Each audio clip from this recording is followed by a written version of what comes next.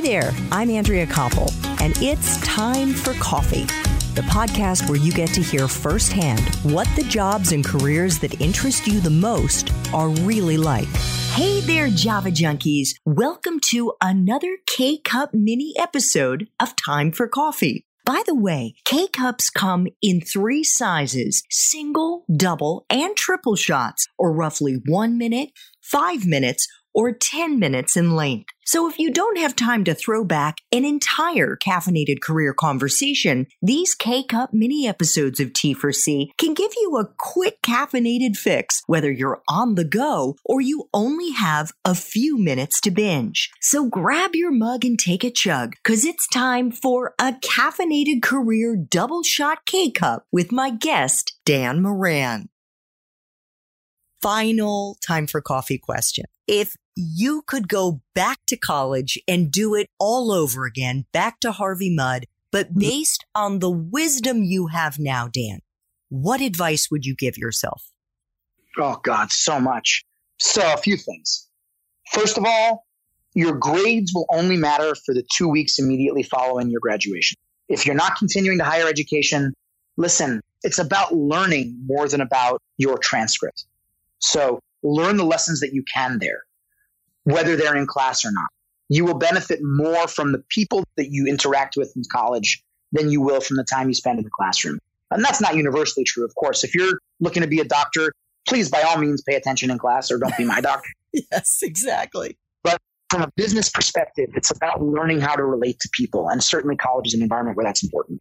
Advice I would give, don't waste your time or energy on people who believe in themselves. Because people who are constantly concerned with nothing but the downside, they'll drag you down to their level of fear and depression. And you need to recognize them for who they are and appreciate their perspective, but don't from your perspective. You know, it's a cliche that whether you think you can or you think you can't, you're going to be right. So you have to decide who you want to be. So that's one. Second thing in college is I would say, maybe take some more business classes. I really didn't do any of that. And even to this day, I don't know what I don't know, right? I've had people with a lot of business education work for me. And at one point in my career, I remember somebody asked me if I had an MBA and I said, I have 6 and they work here in a previous life.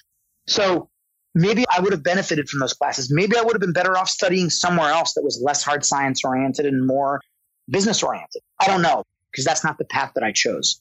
But the one thing that I learned in college more than anything else, I learned how to work really hard.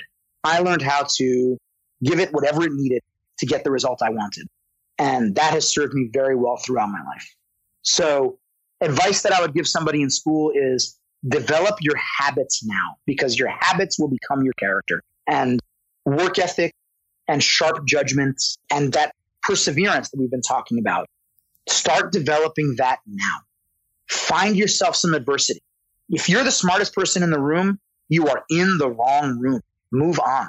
Find people who will challenge you in situations that will challenge you and push you to maximize what you're capable of.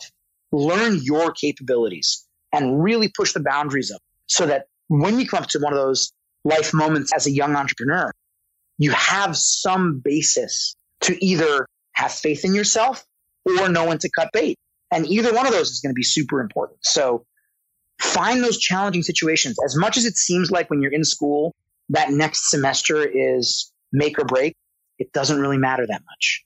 You should not be focused on success this semester or this year or even while I'm in school. Your focus should be on maximizing your future success throughout your 50-year career to follow. Build up the skills that will help you to be successful in your 20s, 30s, 40s, and 50s, not just the achievements on a piece of paper that you get when you're 21 and then we'll probably never look at again. Thanks for tuning in to this K-Cup mini episode of Time for Coffee. If you want to listen to our entire caffeinated career conversation, please check out the show notes for this episode. Thanks so much for listening to Time for Coffee, where the professionals in the jobs that most interest you always have time to grab coffee 24/7, no matter where you live.